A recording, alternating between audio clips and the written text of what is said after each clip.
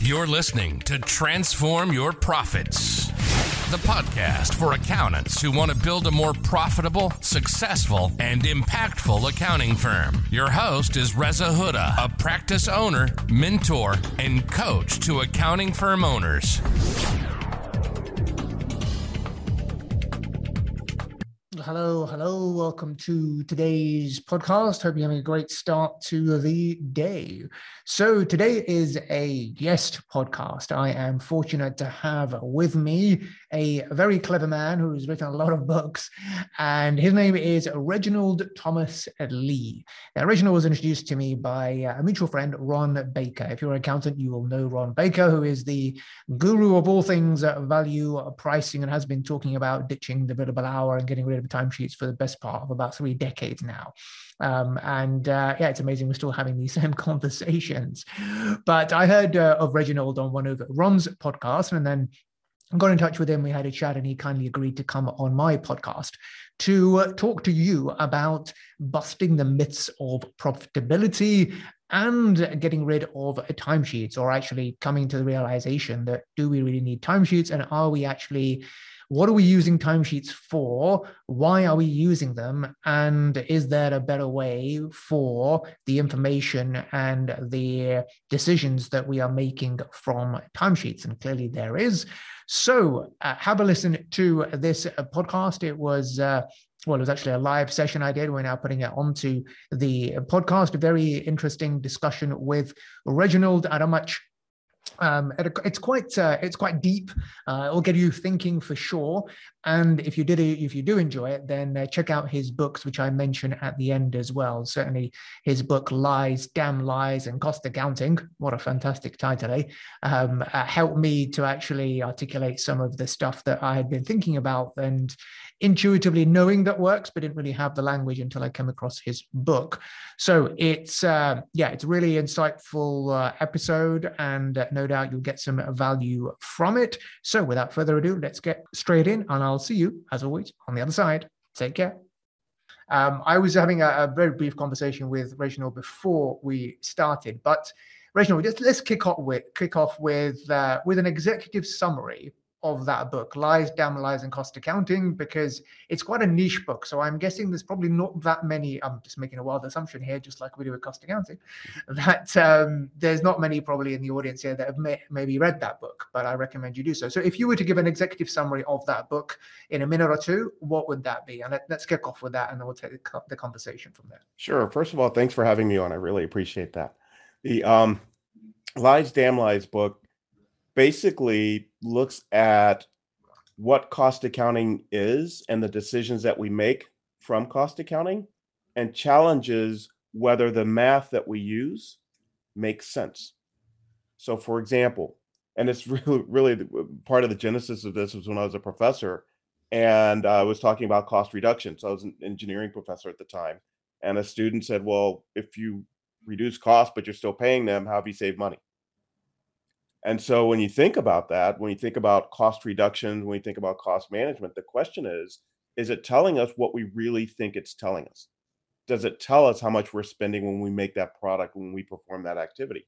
And I argue in the book that the answer is no, that the cost really is nothing more than an opinion of the value of the capacity or resources that are consumed, but it really has nothing to do with money. But because we do think it's money in many cases, it causes us to make decisions that could be negative or have a negative impact on our organizations. Fantastic. Excellent. Okay. So if we were to talk about profitability in particular, then, so, with the accountants in mind, and on the basis that, generally we use profitability to figure out whether we are doing well or not. And I like your take on it in terms of, would you, is it about making profit or is it about making money?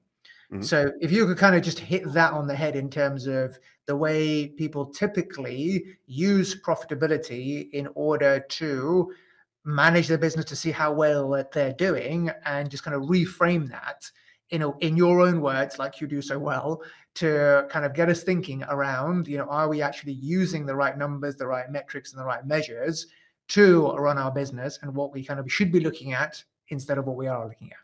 Sure, sure. So I think providing a little bit of context, I'm a student of Goldratt. So I read the Goal early on, became a Jonah. And one of the things that really drove home for me from the Goldratt training is the importance of making money as an organization. And so I think that that's where the difference between profit and making money started standing out. I was in graduate school getting my doctorate in engineering, and part of what I wanted to do was explain the business impact of what it was that we were doing from an engineering perspective. And that's when I realized the math didn't make sense. So I started looking into why, and that's where I started to see the divergence. So when we look at costs, and an example that I like to give is this: landline telephones. We pay a certain amount for access on a monthly basis, but we used to pay a certain amount for long distance. So let's say it's in the US, 10 cents a minute for a long distance call. So if I spend 10 minutes on a long distance call, I know it's going to cost me $1. However, if I ask you what a 10-minute local call is going to cost, then that starts creating questions because we can't really come up with a single way to determine what that cost is. And so what I propose is that when we calculate these costs, they're not necessarily money. So that creates a problem. The first problem is when I start thinking about managing costs, what is it that I'm truly managing? Am I managing how much I'm spending, or am I managing the efficiency with which I use resources? Problem number one. Problem number two is this: if you think about the profit that we calculate, let's say that revenue is money. But if costs are not money, then mathematically, I just can't do that. That's like subtracting strawberries from pizzas, right? It just doesn't make any sense. And so when people say, well, aren't costs money? My question is this: if I make a widget and if I say that the widget cost me $5, who am I giving that $5 to? Because I should see a cash transaction every time that I create another widget, or I should save $5 if I don't make another widget. And the same thing happens with activities. We're big on the activity-based costing, but if it costs me $50 to process an invoice, who am I giving that $50 to? And if there's no cash transaction, it's not money. And so if it's not money, then the question is, what is profit? What's profit telling us? And should we be managing our organizations based on profit, or should we be managing our organizations based on cash? And so the proposition is, both in Lies, Damn Lies, and in the follow-on book, Strategic Cost Transformation, is that we should really be focused on making money for our organization. So if I'm a CPA firm, for example, when I start thinking about the profitability of doing work with a customer, what's that telling me? Now, I know I'm going to generate revenue, but if I've got salaried resources for my organization and I say, okay, so it's going to cost me $40,000 to do this particular project, for example, question is it? Is it, is your organization going to spend $40,000 to go out and serve this particular customer?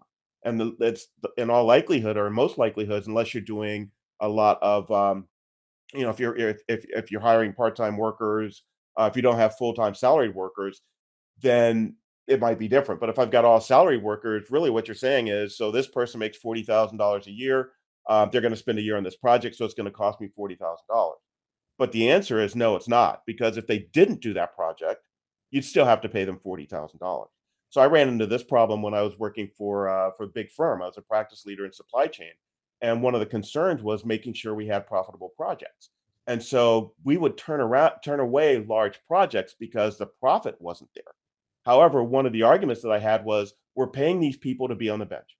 So either A, we generate cash, even though it's unprofitable, or we don't generate anything in the hopes of becoming more profitable. So what I find is that organizations, when they focus on profit, are basically chasing a unicorn. It's mathematically a number that doesn't make an awful lot of sense. And it doesn't make a lot of sense in that, for instance, when it comes to calculating a cost, right? It's subjective. What method am I going to choose? What rates am I going to choose? How am I going to allocate? These are all decisions. So that's where the subjectivity comes in. And then when you start thinking about the use of resources, for example, the people who work for our firm, I pay them money whether they do create output or not. So mathematically, there's no relationship between the two. But I have to create a relationship to calculate a cost. So mathematically, that's an arbitrary relationship. So all these things start happening, and you start wondering, well, so why do we do this at all? Now, I have to do it from a reporting perspective. Got it. But managerially, if I'm running my own CPA firm, I'd be after trying to make money for my firm. And in that context, then the question is, what revenue am I generating? And do I have how efficiently and effectively am I using my resources to generate that? That's not about costing. That's all about managing the operations, cash transactions, and how I manage the projects that I do. And then how I choose to account for them is a separate issue. Brilliant. Absolutely. So taking it home to an accounting firm, a CPA firm, who are perhaps they've moved away from the billable hours. They know that pricing doesn't come from costs. Well, we know that pricing doesn't come from costs. Pricing is about taking a share, capturing a share of the value that you are creating in the world. Mm-hmm. But there are still many firms who are holding on to the timesheet to see whether they are profitable by client or not. So how would what would your answer be to that method? And it's kind of in line with what you've already said, but if you just kind of bring it home and explain it in terms of what are they trying to do there? Why is it problematic? And what should they be looking at instead? Sure. So when we start looking at profitability, the question I have is, what decisions are you choosing to make, or what information are you looking to get from that number? So if I'm thinking it's determining how much money I'm making, then we can go back to the previous point and say, well, it's not telling me that. Now, if I want to understand how effectively I'm serving customers, actually, we just wrote an article about this, a former student of mine and I, called Why Customer Profitability Makes No Sense. And the idea behind it is this. If I look at the profitability of a customer, and I say, well, geez, it costs me more to serve them than I'm generating in revenue, what will I do? I'll get rid of them. Now, if I keep my people, from a cash perspective, what's happened is I've lost that revenue, so I don't have that coming in, but I still am paying my people to be there. So my cash out of the organization is the same. So I've actually lost money as a result of making that decision. So what we've done is we said, okay, instead of looking at profitability, I can really get the exact same information by looking at the resources that are consumed in serving a customer. And so when you look at the resources consumed, that's an input. The output is what I end up generating in revenue. Mathematically, that ends up being efficiency. So our suggestion is, if what you're trying to do is understand which customers are more efficient than the others, not which ones am I making money or losing money on, but which ones are more efficient, then you can shift to that metric, not calculate that cost using subjective math and arbitrary math, and say, all right, you know what? This customer consumes so much more of my resources than this customer at the same revenue number. So therefore, customer A, for instance, is less efficient. Now, as a business, do I want to get rid of that revenue, or do I want to work on serving them more efficiently and more effectively so that they're not consuming as many of my resources? Does that make sense? So it's really the decisions that I want to make, and saying, okay, so do I want to get rid of this customer? Well, if I get rid of this customer, I need to understand that if I want to try to make more money as a result of that, I've got to either A, fill that in with a revenue generating opportunity, or B, reduce my infrastructure. And so, if it's about making money, then I need to model it differently. I need to understand what's causing me to realize revenue, what's causing me to spend cash, and then as a result of that, manage my customer portfolio that way. And so one of the things I find is that when you're focused on profit, then you start making decisions that won't necessarily be able to drive more profit. Give you an example. When you start thinking about timesheets, what I want to understand with timesheets is, am I doing this work in many cases in an efficient manner? And because if I'm going to, for you guys in the UK, since you're not charging based on cost plus, it's a little bit different. But when I take a look at my resources and say, well, gee, why did it take you so long to do this? It's affecting profitability. Well, it might be, but then it might also be putting you in a position to drive revenue. For instance, that conversation that you and I had before we kicked this off, with my work, it's inherently inefficient because I spend a lot of time doing research. I create bespoke solutions for my clients. I don't like to package something up and say, hey, this worked for A. You're kind of sort of like A. Let's apply it here. Let's take a look at your situation. Let's drive business value based on what you're challenging. So for me, what I find is that because it's inefficient, because it's tied to the client, I can charge more money for that project, right? So if you're focused on the consumption of resources, if I'm focused on being efficient to drive profits, what you might end up doing it's putting yourself in a position where you're going to limit the value of the opportunity and therefore the money you can make. I think another thing that I run into a lot is this. When I'm focused on the profitability, then I'll limit the number of resources that can come onto my project, right? For example, you start thinking about partner time. Oh, well, you're too expensive to bring onto this project. I don't want you on my project. It's going to affect the profitability. From a cash perspective, it makes no sense because the partner is getting paid regardless, right? So it's not as if putting that partner on this project is going to cost you more cash. It's going to cost you from a profitability perspective, but not from a cash perspective. But by not bringing that partner on, her value to the organization, her value to the solution, her value to the relationship with the client is now compromised to chase after this number that is not really telling us what we think it is. Yeah, absolutely. And the way I kind of look at it is that, it's about, pricing is, we need to get better at pricing. We need to become better pricers, realize that prices don't come from costs and prices come from the value we create in the world. So what does value mean for our clients, and how can we increase the actual and perceived value for what we do? And oftentimes it's a case of that most practitioners haven't quite tapped into that, and they're trying to be all things to all people. And when you do that, then you're not going to be able to charge more than the competition because you look like them. So it's a business model issue that if you get really clear on who you serve and the value you create for a really specific group of people, then the perceived value of your offer will be much higher than others. When the perceived value of your offer compared to others is higher, you can charge more because your pricing is about taking a share of the value you create. So your pricing is going to determine how much cash comes in at the top end, right? And then in terms of what you're saying about, how do we drive profitability? We just go back to basics, right? It's what comes in less what goes out is what we're left with. And as accountants, sometimes we overcomplicate things, but we don't need to. So we focus on driving that figure up, and then to get, to make sure that the profit that comes out at the end is as large as possible, then the rate at which we take on cost has to, we need to slow that down. How do we do that? Again, by being really clear on who we serve, and serving a particular niche helps to do that, because then we're kind of doing the same thing. We can systemize our internal processes, but also getting better at sharing and leveraging the intellectual and knowledge of capital within our organizations. Having clear processes, sharing that knowledge, leveraging that knowledge. After all, our people are individuals. They're human beings. One person might take longer to do something just because, they may be really particular. But, on the other hand, they're really great with clients. We cannot judge someone's input based upon what we see on a timesheet. People are individuals. We need to look at them holistically.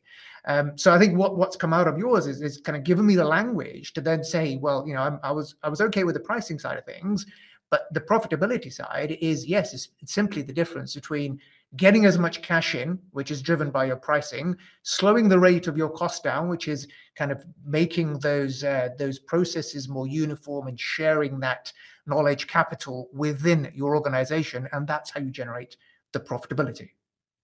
And you bring up a good point. As I was listening to you, it reminded me of a major insurance client that we had. They had a process where when you have new contracts, you have to take the information, enter the contracts into the system, right? So very simple contract. I take a name, address, put it in the system. Complex, I've got to do research. I've got to think through, I've got to find information. So they were just arbitrarily assigning people to doing the different types of contracts and wondering why they weren't productive. If you start thinking about this, kind of to your point of being, people are individuals, you look at skill sets, the proper application of the individuals. We said, hey, let's break this thing down and say, well, there's certain people who are really good at this. Let's have those people do that. Now, there are certain people who are really good at the complexity. Let's have those people do that. And just by aligning the work, what I'm not doing is getting mad at someone saying, well, why aren't you faster at this? Well, I don't have a skill set. I'm not really good at that. If we think through it and break down the work appropriately, then we can align the resources in a way, like you said, so that we can serve the customer a lot more effectively without having to hire a significant number of ineffective resources. Absolutely. Absolutely. So if you've got any questions or listening to this, if this is kind of resonating with you, or even if it's not, and you're still, you're not convinced, or you still have some, some questions in the back of your mind, then do put them to us, and I will ask, I'll put them to Reginald and get his take on it. So use this opportunity for that purpose. I think we've got one coming up here from Frank.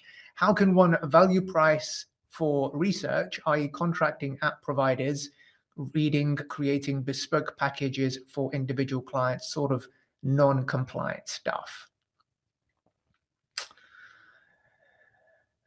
Reginald, do you want to take that one? Do you kind of understand the question? I'm just mulling it over in my head as well. Yeah, so am I, because I'm not really a pricing guy. Yeah. So when I think about value pricing for research, that does become a challenge, because I start thinking through, what do I want the research to be able to create for me? Okay. This becomes really a complex situation. Like, let's take pharma, for example. In talking to a biotech firm a couple months ago, the question is, if they come to us and ask us for to do research for them, what would we charge? And we didn't get that far into the conversation, but that's part of what could have become the calculation, right? So the question in my mind is, what do you want the research to be able to create for you? What value will this research have for your organization? For instance, is a research going to allow you to create apps that become more efficient within the organization? That's one type of value. If it's about being able to have an impact on a company's ability to go into the market and create new, either a competitive advantage in the market, or B, to create new markets, then I think that same app development time could be of more value. So I think that putting it in the context of, what does this mean for you, will create the value for the customer. Does that make sense? So if I'm able to say, hey, you know what, I'm going to make your back offices 10% more efficient from this app, it may be worth X. If the same app, for instance, speaking really, really hypothetically, could take you into a new market and could drive 2, 3, 4x the revenues, then I think that price could be much higher. So when we start thinking about this, the question becomes, what's the context for the work that you do as it relates to that particular organization? And if you find then that the revenues being generated aren't as high as you'd like, then the question becomes, going back to your point, who is it that I'm serving, right? Am I just trying to be all people to all things to all people? Then certain times that app won't drive revenue. And am I foregoing the opportunity to go after higher revenue opportunities with other companies by saying, hey, I can take this information and put you in a position where you're twice as competitive now in the market as you previously were. And so that then starts, when we start taking a look at the value of the portfolio we're serving, could have a huge impact. We start thinking about creating bespoke packages. It really depends on what they mean by that. But for instance, with all of my work, it's about, let's take a look at what your challenges are. So a little bit of context. My work primarily focuses on driving cash value for organizations. When I talk about cash, I'm not talking about working capital. It's how much money am I spending being in business? How much revenue am I generating? So when you take a look at that, the question is, for that particular project and for that particular client, what is it that you're trying to realize from this work? So if you want $1 million worth of revenue, then that particular solution is going to have a different design or a different approach, and even a different price than a $5 million project. And so if you tie it to the value that's being generated as a result, or what the output can create for your organization, that can become the basis of the value. And then you use achieving that then to be your source of being able to say, well, this is why I would charge this for that particular opportunity. But then again, this is much more your space than it is mine. Absolutely. You made some good points there. And just to add on that, in terms of pricing for kind of one-off projects that we get involved in. So, for example, if you're an accountant, then typically you'll be advising on the tax planning project, for example, that might be outside the scope of your regular recurring work. So generally, we would do two types of work. There's the monthly recurring stuff, which is the annual cycle of doing accounts, tax returns, bookkeeping, VAT returns, sales tax returns, that sort of thing throughout the course of the year. And the other type of work would be the one-off project work, which might be, there's a new business structure that needs to be put in place. There is an acquisition of a new business. There is some due diligence. There is maybe, some estate planning, something like that, which is outside the scope of your normal recurring work. So recurring work, non-recurring work. But non-recurring work, in terms of what I kind of help accountants to do is when you value price the non-recurring work, it's about taking a step back, because often accountants will wade in with the answer because we have, we are experts and we know our stuff. We'll just give the answers away, and we'll give it away too cheaply. But actually, we need to take time to get to know what the real underlying problems and challenges are for the client, just like a doctor would do, to take a step back, to listen a bit more, because, as they say, prescription without diagnosis is malpractice. Mm-hmm. So we need to take the time to diagnose what is the problem, what is the client looking to achieve, what is the end result, and rather than putting all the risk on the client and just charging by the hour, to take a step back, to really invest into finding out what the problem is, and then quantify that problem in some kind of numeric terms. So when it comes to tax, it's quite straightforward. It's okay, fine. You're liable to pay X amount of tax if you do nothing. We can do X, Y, and Z, or we can get your tax down by X amount, right? Mm-hmm. And that is the value of your solution. So there's an economic value to that solution. And when you take the time out to figure out what that is, then you can value price that project based upon the economic value that you're to generate.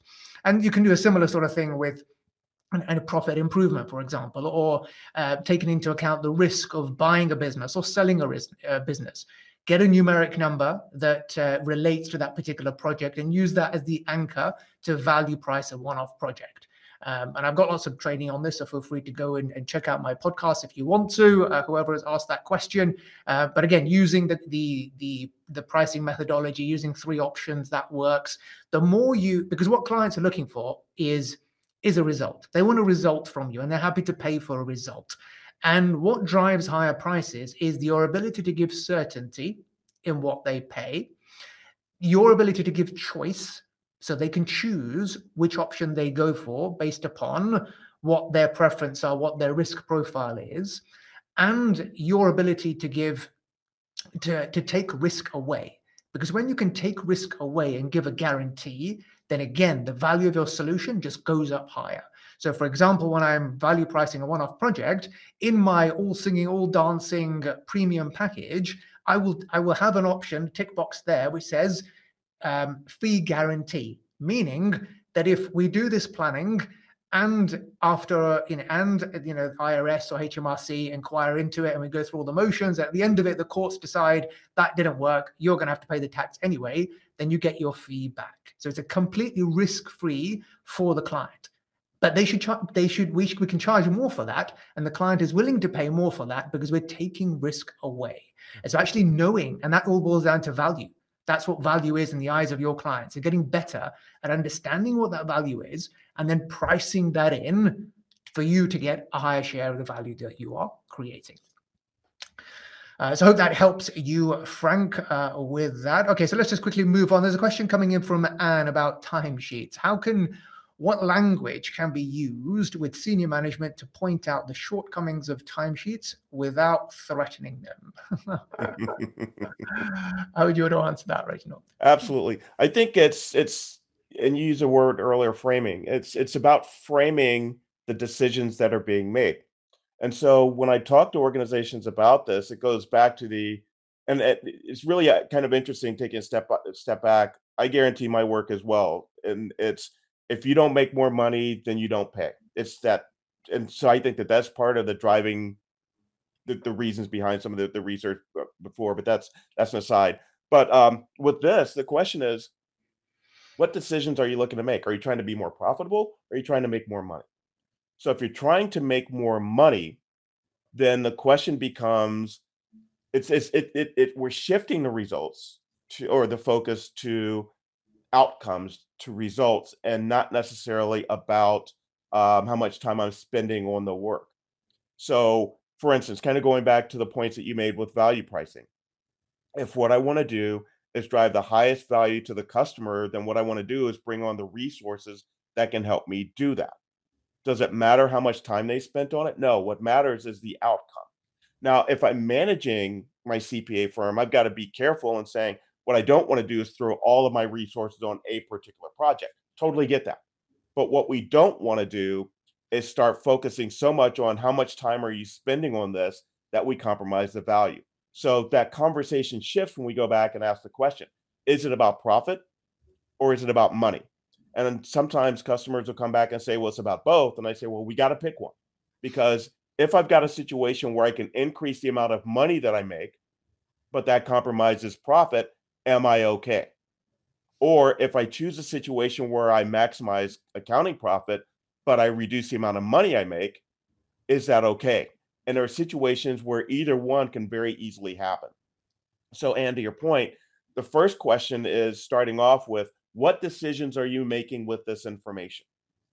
Are you trying to figure out how much money you're making or how much profit you're generating? If it's about money, then the question is, how are timesheets helping you? That's about the outcomes. Are we getting things done quickly? Are we doing what the customers expecting us to deliver? And are we driving the price that we should get from a value perspective? That's independent of how much time I spend on the project, because as I mentioned before, my projects are very, very inefficient. I think that they drive, based on the information I've gotten from customers, very high value. Now, if the issue is, well, I need to know how much profit I'm making, the question is, what's that telling you? Is that telling you anything differently from the efficiency metrics, for instance, that I mentioned before? If I want to understand how efficiently I'm delivering projects, I don't necessarily need the timesheet. I can take a look at, all right, so here's the outcome. Here's how long it took us to get the outcome. So for instance, if I've got a project plan and I expect something to get done in 2 weeks and it took 3 weeks to get it done, then there's something wrong that happened there. Now, is it because the person was not competent to do the work? That's a management issue. Is it that I misjudged the amount of time it should take to get this outcome? That's a me issue. If it's that the person is screwing around, then that's another management issue. And so what we should be focusing on is, instead of how much time someone spends on the outcome, it's the timing of the outcome and getting them there. And so one of the things that, and I had this conversation with someone last week, that some organizations are shifting away from, I don't care if you work from 9 to 5. What I want to do is make sure that when this stuff is due, you get it done, and you get it done in a quality manner. So does it matter that you took an hour to do it? Does it matter that you took 3 hours? Or does it matter that when I needed it at 5 o'clock on Friday, you delivered it at 5 o'clock on Friday? It's great value, and I'm able to use this in serving our customers or our clients. And so which is more important? And the other thing that we think about with timesheets is how much time it takes to spend to generate them, right? So as Ed Kless, who talked about timesheets an awful lot, has said, who doesn't fudge timesheets? People fudge timesheets. And it becomes so focused. For instance, when I was working in Big Four, I remember very clearly that there's a big push on getting timesheets in by 10 o'clock. I was on a first date with a woman, first date. And I realized I hadn't done my timesheet. So I had to actually go out to my car. And she said, well, was this not a good date? I said, no, you don't understand. I got to get my timesheet in. Now, the question is, what's that going to tell them? I'm going to fake this information because, some people write some of that stuff down. Some of it's estimating. Some of it is, it's supposed to take an hour. I'm going to write an hour. Some of it's, well, it took me an hour, but it's supposed to take 30 minutes. I'm still going to report that hour. What else is going on in your mind, right? And can I go through, figure out the information so that I can even calculate this profit appropriately? So, there's so many questions about what it's trying to do. What I want to understand from leadership is, why is it so important to you? It's almost like a drug of choice for leaders, right? Some of them, I know it's bad, I know it's fudge, but I got to have it. I know it's bad for me. If I could just break this habit, I would, but I got to shoot up. I just don't get it. Let's try to focus on what we need to understand. What we need to understand is, what value are we driving? That's going to be the top line that you mentioned. Let's take a look at what it's going to take for us to get there and to deliver the results. And we want to get better in terms of how we manage the projects. Absolutely. We need information that helps us understand, did we miss deadlines on a regular basis? Maybe we missed out on the planning element of this.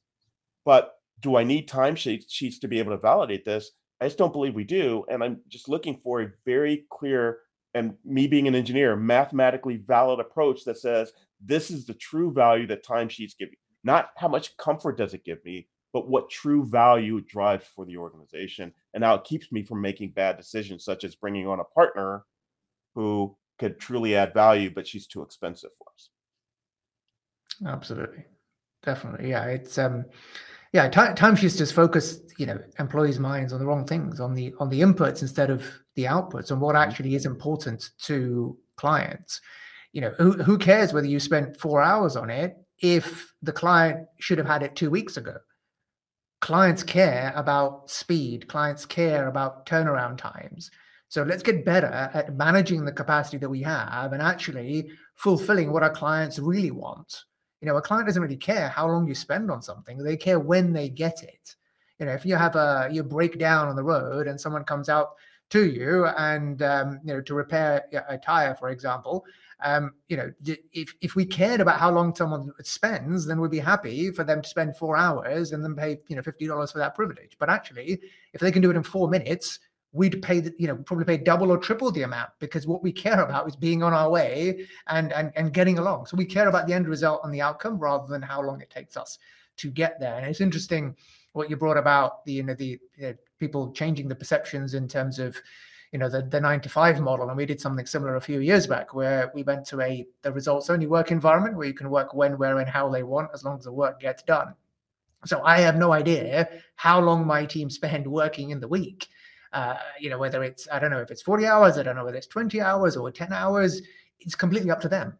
But they're responsible for the work. So we've clearly articulated what is the work, and now you have complete control and autonomy around how and when you do that work, as long as we get it done by the deadlines, as long as clients' emails and phone calls are returned in time, in line with our service level agreements, and the work is turned around before the deadlines, and all that kind of good stuff which clients really want. And that's all that matters. This whole notion of working 40 hours a week stems from the industrial age, when we had to physically be in factories for work to get done. Fast forward 100 plus years, we're in the digital age. We are mostly knowledge workers. And, for knowledge workers, work doesn't have to take 40 hours a week. We could have $1 million idea in the shower, for example. Where do I put that on the timesheet? So we need to completely rethink, the way we work, and really interesting to hear your comments on that. So there's a question coming in from Andrew about what you were saying earlier. I think I missed this one. Is this an extension of zero-based budgeting concept? I would argue that zero-based budgeting is actually an extension of this. Mm-hmm. And here's why. In the book Strategic Cost Transformation, what I do is I break organizations down into two, what I call business domains. There's the operations and cash domain, and then there's the accounting domain. In the operations and cash domain, it's focused on what am I buying from a capacity perspective, the people, materials, space, equipment, technology, those types of things. How am I consuming that to create output? That work ties into how much money I spend, what I buy, when I buy it, how much I'm paying for it, and how much money I realize. I create output. Some of that output is saleable. So when I start thinking about how do I budget for this, then the idea of what's the output that I need, and then what are the resources or that's the capacity that I need to be able to create that output. It's all about operations and cash-based decisions. Now, trying to figure out, okay, so given the idea that this is what I need to create from an operations and cash perspective, how do I budget for it? Then that becomes an offshoot of saying, okay, so this is the output I need to create. This is how efficiently I'm currently doing it. And so for me to be able to create this output, this is how much capacity I'm going to need and how much money I'm going to need for the capacity. Now, if I need to change that, let's change two things. Either A, how much output you're expecting me to create, or B, help me create this output more efficiently so I can do it with fewer resources. And so to me, those are all the business decisions then that support the idea of going with the zero-based budgeting and saying, okay, so using this information, then what should the budget be? But to me, it starts with operations and cash and saying, okay, so if I need to create 10 widgets, how much material do I need? How much labor do I need? What equipment do I need? And then making the decisions and saying, okay, so for me to be able to create this output, this is what I'm going to need. So let's have a conversation now based on the factual information, not the anecdotal information, but historical information or analyses that we've done to say, okay, this is what I think it's going to take. Let's have a conversation. For me to be able to do this, if you don't have that money, let's understand where we can make compromises, where we can make changes so that we can create the output by spending less money. So I don't think it starts with the budgeting. I think that budgeting is something that's certainly enabled by this. Because when you start talking about, for instance, the groups that say, well, let's just increase our budgets by 1% this year. Well, let's go back to that and say, okay, so what's increasing or what's changing from a capacity perspective and an output perspective that's forcing us to have to spend more money to do this? And if there's nothing there, then the question is, do we need to spend more money? Right. So to me, um, and I talk a little bit about budgeting and strategic cost transformation, but it's more about how do I manage the business and what are the tools that are out there that can help me make more factual decisions from this data rather than just saying, hey, let's just do this because it seems like the right thing to do, and we don't want to jump through the hoops of creating a budget. Fantastic. Thank you for that, Reginald. We'll take one last question from Brian before we wrap up. Brian says, some of my clients are very profitable. How do we know that? But generate low revenue. Should I go for high revenue clients that are less profitable? Yeah, this kind of goes back to the decisions that we're making, right? So are we talking about making money or are we talking about profit? Give you an example. I had a customer, and I think I talk about it in Lies, Damn Lies, a publisher that was everything they sold was profitable and they were going out of business. So what decisions are we looking to make? Are you looking to make money for your firm? And how are you calculating the profit, right? Are you looking at the resources? For instance, do you have temporary workers that you bring in for work? So for instance, let's say you're doing a tax return and you're going to charge $100 for the tax return, but you got to pay the person $150 to do the tax return. Then, I know I'm losing money from that and I know it's not profitable. But if I'm going to charge $100 for a tax return and the value of my accountant is $150, I'm not losing money on that because I'm paying them whether they're doing the tax return or not. Now, would I like to be able to generate higher price tax returns? Absolutely. The question is, what decisions are we making? So, Brian, to your point, going back to your firm, what are you trying to create with your firm? What are your objectives? It's hard for me to answer this just without more context, but I would suggest that, if you've got the resources and delivering the resources, for example, if the one-off work that you were talking about earlier, right? If the one-off work's going to consume more of my resources, so the quote unquote cost of that's going to be higher, but I'm going to generate more revenue from a cash perspective, you're actually going to be better off because you're going to be able to generate more money with the same resources. I'm going to be paying them whether they're doing this project or not. If you've got the same resources and you're bringing in revenue, then although the projects may look more profitable, if I'm not generating the cash like that publishing company wasn't, you can find yourself in a challenging situation. So there's a risk in answering this question without a little bit more background. But I would propose that depending on how you're calculating profit, and that's the key, how you're calculating the profit, I would generally go more for the high revenue clients that are less profitable. Absolutely. And I guess it all boils down to it's nigh on impossible, right? If you've got your essentially the costs that we're going to pay out are our people costs, our software costs, and our kind of establishment costs. And most of us kind of have employed people rather than engaging in temporary workers to carry out the work that we have to do. So it's about kind of leveraging the resources at our disposal to try and maximize the value that we are getting from them. And that all boils down to knowing what you do really well. And if Brian, for you, if that is doing, perhaps tax returns, then leverage that and having a pricing matrix that enables you to get the highest price possible for the value that you deliver in what you are extremely good and skilled at. And that boils down to two things: knowing who your audience is and knowing what you do really well in-house. And when you get that right and you can optimize for both of those, that's how you can then generate efficiency and get the higher price, and therefore the profit jumps out at the bottom, right? Fantastic. Okay, well, we're out of time. And is there, first, before we wrap up, Reginald, is there anything that I should have asked you that I didn't, that you would like to add in at this stage before we wrap up? Yeah, I don't think so. I think what's important for me is what people are thinking. And so I love the questions. I love the thoughts behind the questions. If you all have any additional questions or have any additional context you can provide, I'd be happy to answer the questions offline. But no, I thought it was a lot of fun. So thank you for having me on. I appreciate it. Fantastic. Brilliant. Okay. Well, I hope you've taken value from today. If you've attended, hit the thumbs up button if you have.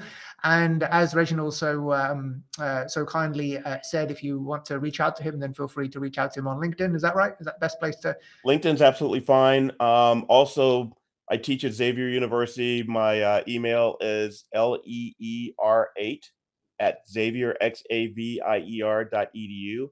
Again, leer8@xavier.edu. I'm happy to answer questions via email as well.